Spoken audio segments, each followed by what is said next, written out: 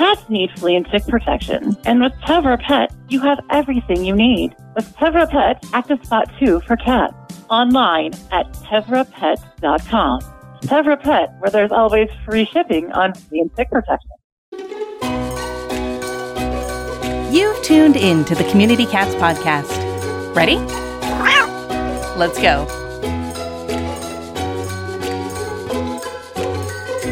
Welcome to the Community Cats Podcast. I am your host, Stacy LeBaron. I've been involved helping homeless cats for over 20 years with the Merrimack River Feline Rescue Society.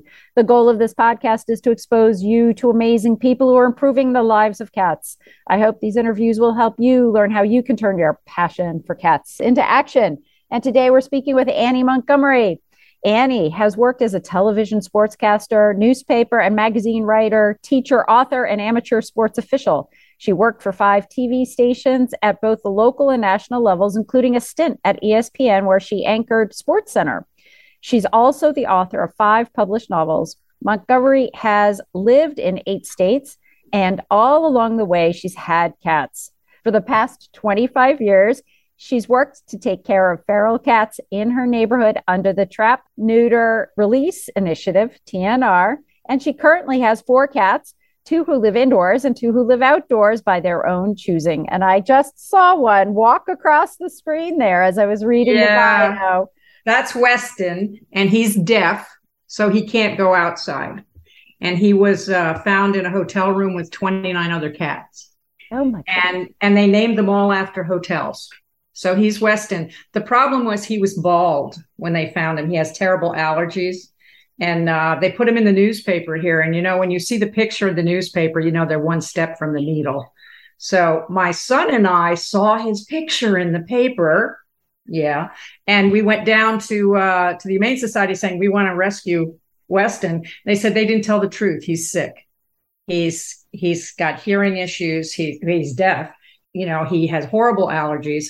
And I've had a lot of cats, and I understood what all that meant, especially financially. And I had a lot of cats at home, but my son is a foster son.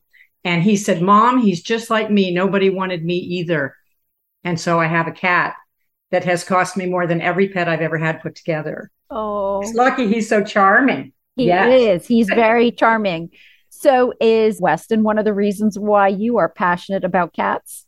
Well, I've had cats my whole life. I mean, I was 5. My first pet was Pepper. He was a gray and white old tomcat with one ear, you know, chewed off.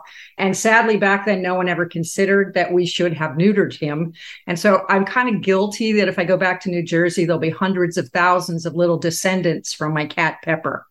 But I fell in love with cats, and I have dogs too. So I don't pick sides. I really don't. But I have lived, because I was in television and I moved around quite a bit, I would find myself in places where cats showed up. And, you know, somehow cats know how to find us. And suddenly there were 10 stray cats in East Phoenix, where I live. And I was very fortunate. My neighbor across the street also started taking care of them. And I didn't learn about the trap, spay, neuter, release thing until he came over and said, oh, there's a little cat, a tiny little cat. She's had kittens in the backyard and we can't get her. And we called a group that does what you do. And they came out and I was amazed. They had special trapping cages and things. And they took the mother cat away, got the kittens straightened out, got her spayed, and then re-released her into our neighborhood. And I went, that's brilliant. Because we know that if we keep a stable population of cats, you won't have more coming in. So between my neighbor Daryl and I, we took care of 10 cats that were outdoor cats.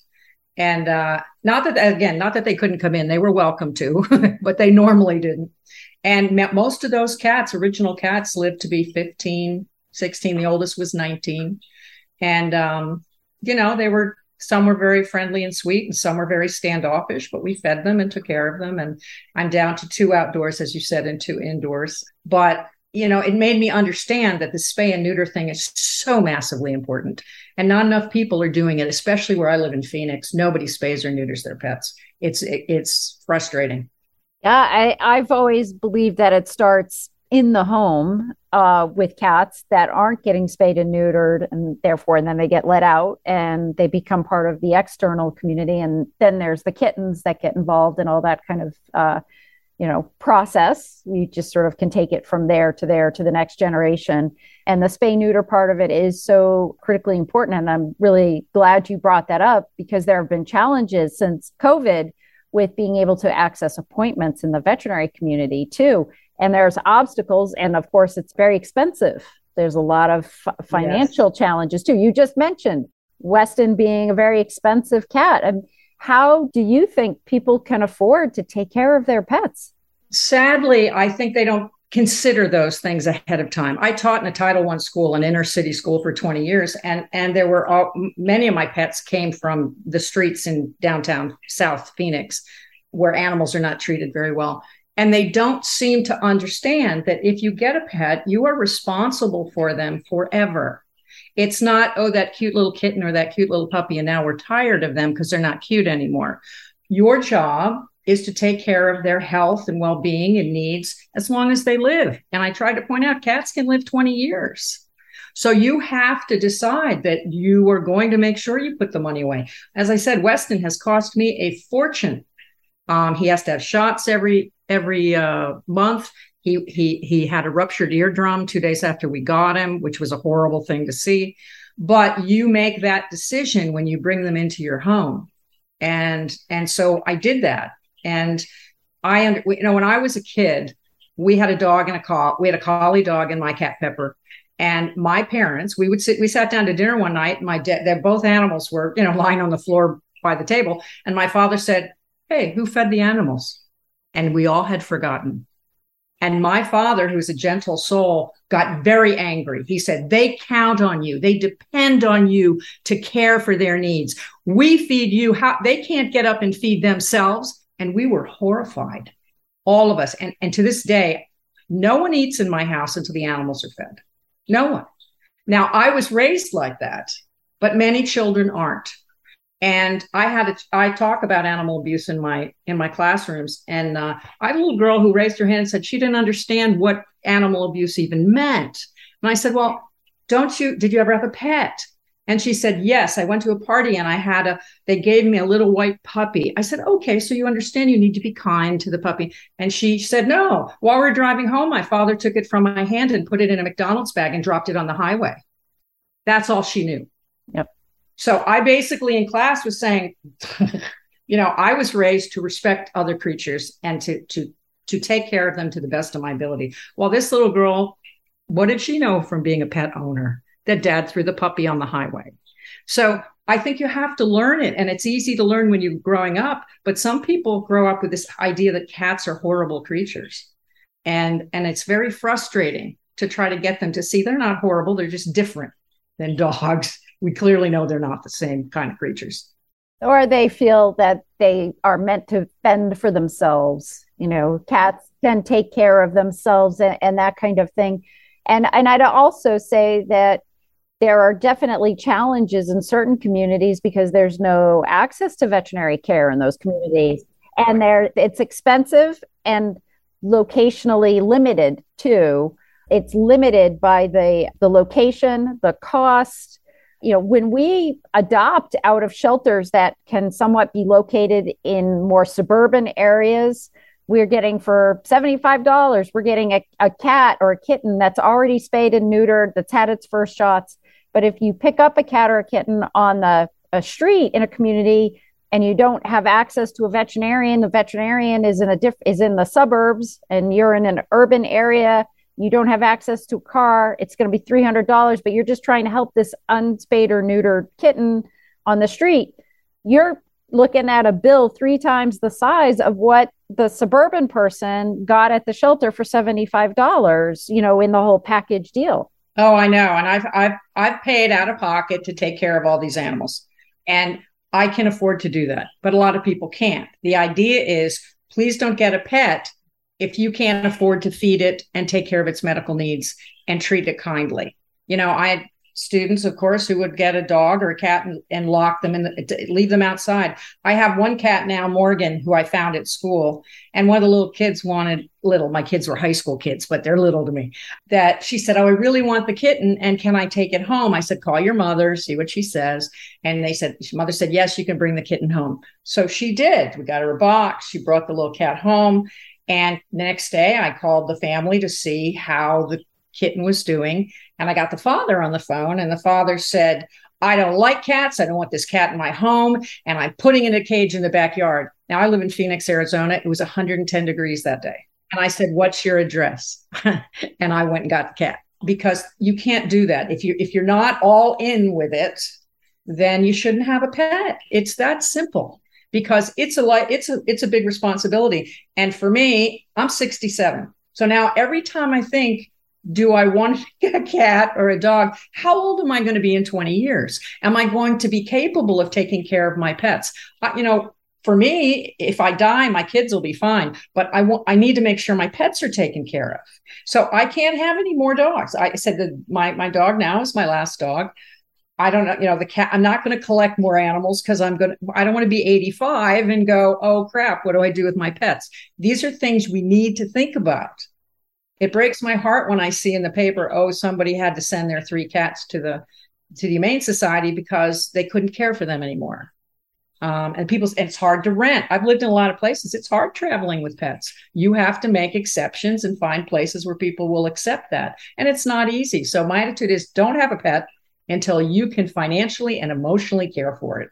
And then the flip side to that also are the population pressures that our shelters feel, as well as our community feels, with regards to the fact that we do have, a cat overpopulation situation. Many organizations are becoming what we call limited admission or managed intake, so that they aren't having to euthanize cats due to space issues. So there is more trap, neuter, return. And there's also what's called return to field, which is basically if a healthy cat comes into a shelter, ideally they get spayed or neutered, and then that healthy cat is put back out in the community with the thought that there is somebody already caring for that cat out there, because they don't want to have to euthanize the cat because of space constraints. It's a perfectly healthy cat. There must be somebody feeding that cat and caring for that cat in whatever way possible. Yes, it's probably, I think, kicking the can down the road, because at some point in time, that cat's going to have rotten teeth,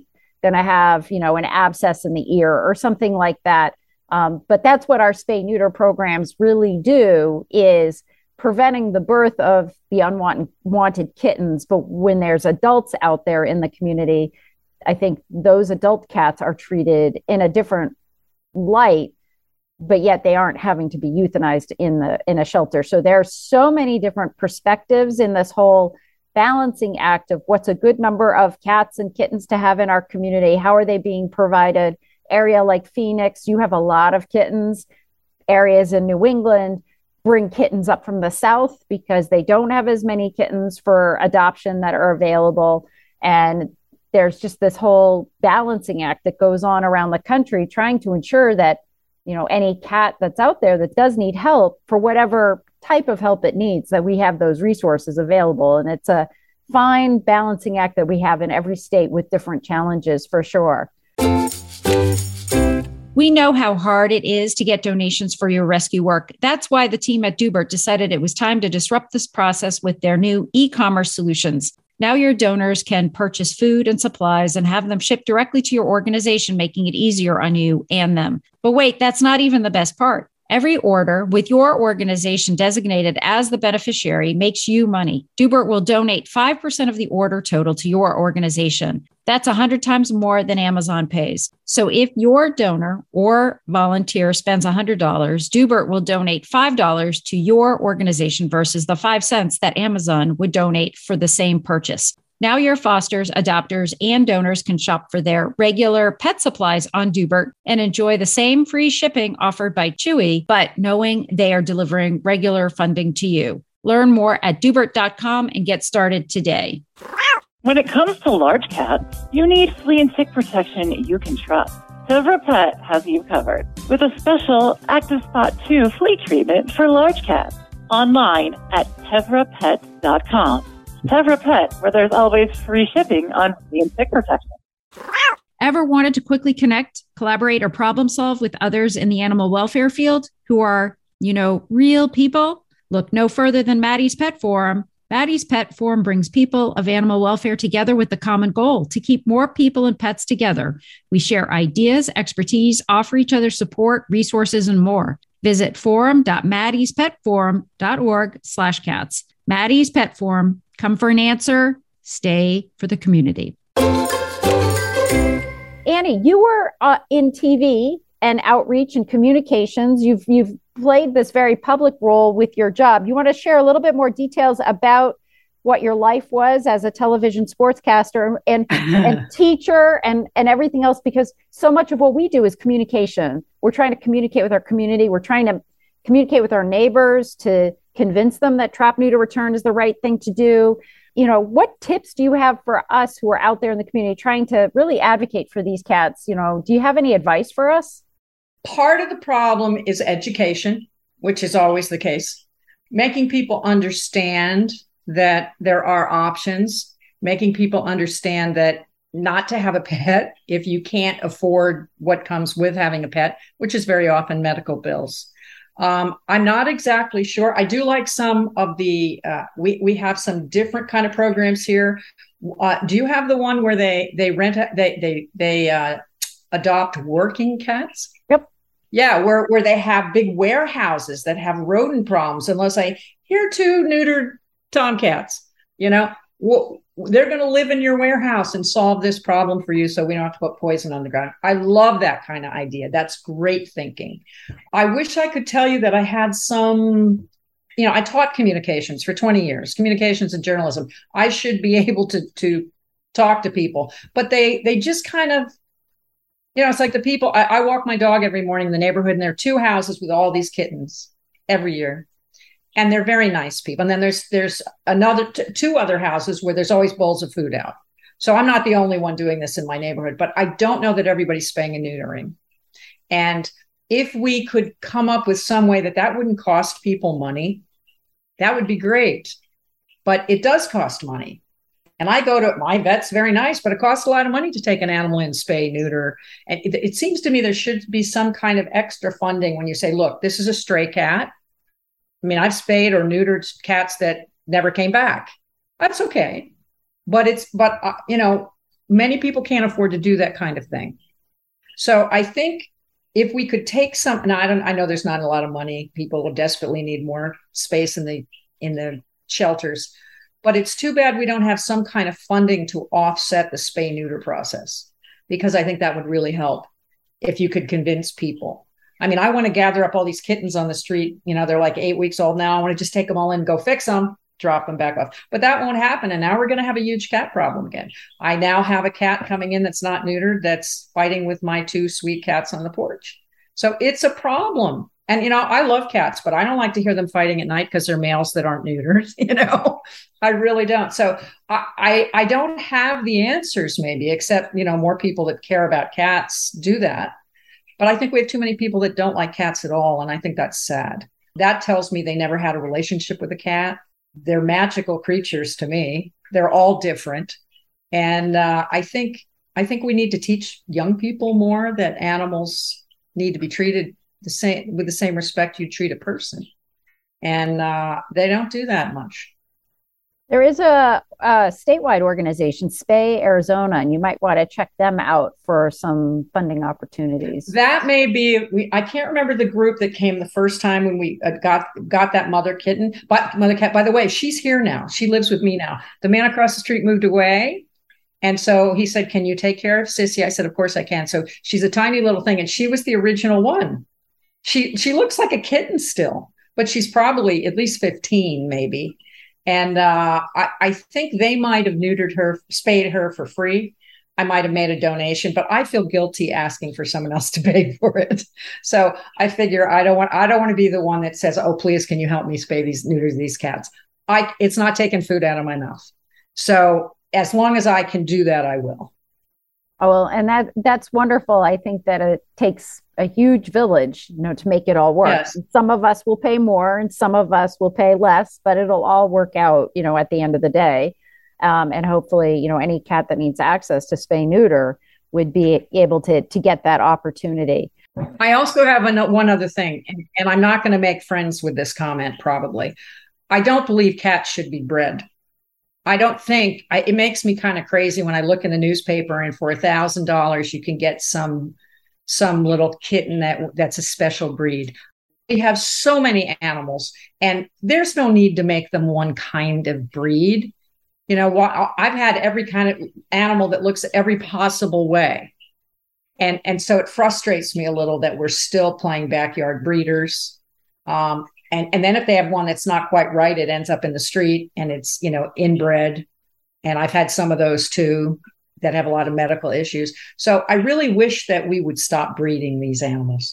Well, the science has gotten fascinating on the whole cat DNA, or you can get your DNA traced on your dog and your cat. And I mean, I know my brother did it with one of his dogs, and the dog was characterized by these certain breeds, and it ended up being a whole range of other breeds on the DNA test. And it's like, well, what you look like in your face and what your DNA says, do we really care? At the end of the day, you're just like Weston, you're going to love them anyway.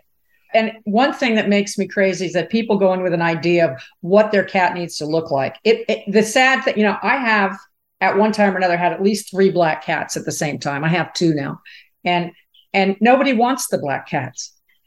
It's ridiculous. They keep saying, please come in and we'll cut the fees on the black cats. Like, they're lovely creatures. Well, who cares what their fur looks like? And so I get very frustrated with that because no one wants to adopt black cats. So I'm guessing if this were the 16th century, they'd burn me as a witch, probably. They're my favorite too. And I mean, they've got to be the favorites of many because there is, National Black Cat Day or what. But they don't get homes. I mean, the numbers are so sad when you look nationally how many black cats they just have to put down because for some reason people think they're evil. I don't know, but it shouldn't matter. I mean, I've had every kind of cat you could possibly have. Yeah, and they've all been lovely in their own way. So I'd like us to stop caring so much about what the cat looks like. For sure, definitely. Annie, you're an author too. Do you want to share a little bit about, it seems like you are a busy person. That's all I can say. Well, I was when I was still working full time when I was a teacher, but I started, strangely, I'm dyslexic. And so I never knew I was dyslexic till I was in my 40s and became a reading specialist. I'm like, oh my gosh, that's me. So most of my friends that I knew me growing up were like, how the hell did you become an author? Really? But I wrote for television. I was a sportscaster originally. And so I had to write, 20 stories every day. And then I moved into print reporting where I wrote for magazines and newspapers. So my stories got a little longer. So spreading out into novels just was an extension of what I was already doing. The ironic thing is that most of my career was involved with sports. I was a sports reporter, which is, I was a sports reporter in the 80s. Okay, there were like 5 of us in the country that were female. It was just, I was a freak. But that was my world completely. And I also spent 40 years as an amateur sports official. So I officiated football, baseball, ice hockey, soccer, and basketball. And that was so I could learn how to be a sports reporter, because I grew up before Title IX, so we didn't have a lot of opportunities. And now I forgot the question. That's because I'm old.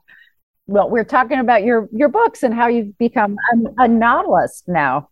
Oh, my books. Right. Yeah. So, I started writing stories, and I'm a news junkie. As you can imagine, I spent 15 years in newsrooms, and I kept finding stories that are of interest to me, not just sports, by the way. I branched out and started writing stories about other things.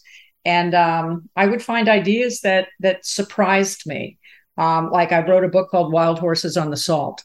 And it's about our wild horse population here. And we have way too many horses and way too many people building houses where the horses live. We have people shooting the horses. We have them getting on roads and people getting in car accidents. And it's a problem because it's also an ecological problem. Our rivers are being destroyed by the horses. And the Audubon Society is angry at the horses because the birds have no trees to build their nests in because the horses are eating. So I found that all fascinating. And so I wrote a story about the wild horses and the problem, and then tied that in with domestic violence. I taught 20 years in an inner city school where I had a lot of students who struggled for families from drug abuse and alcohol abuse and neglect. And lots of kids in foster care. I am a foster mom. I have 4 kids.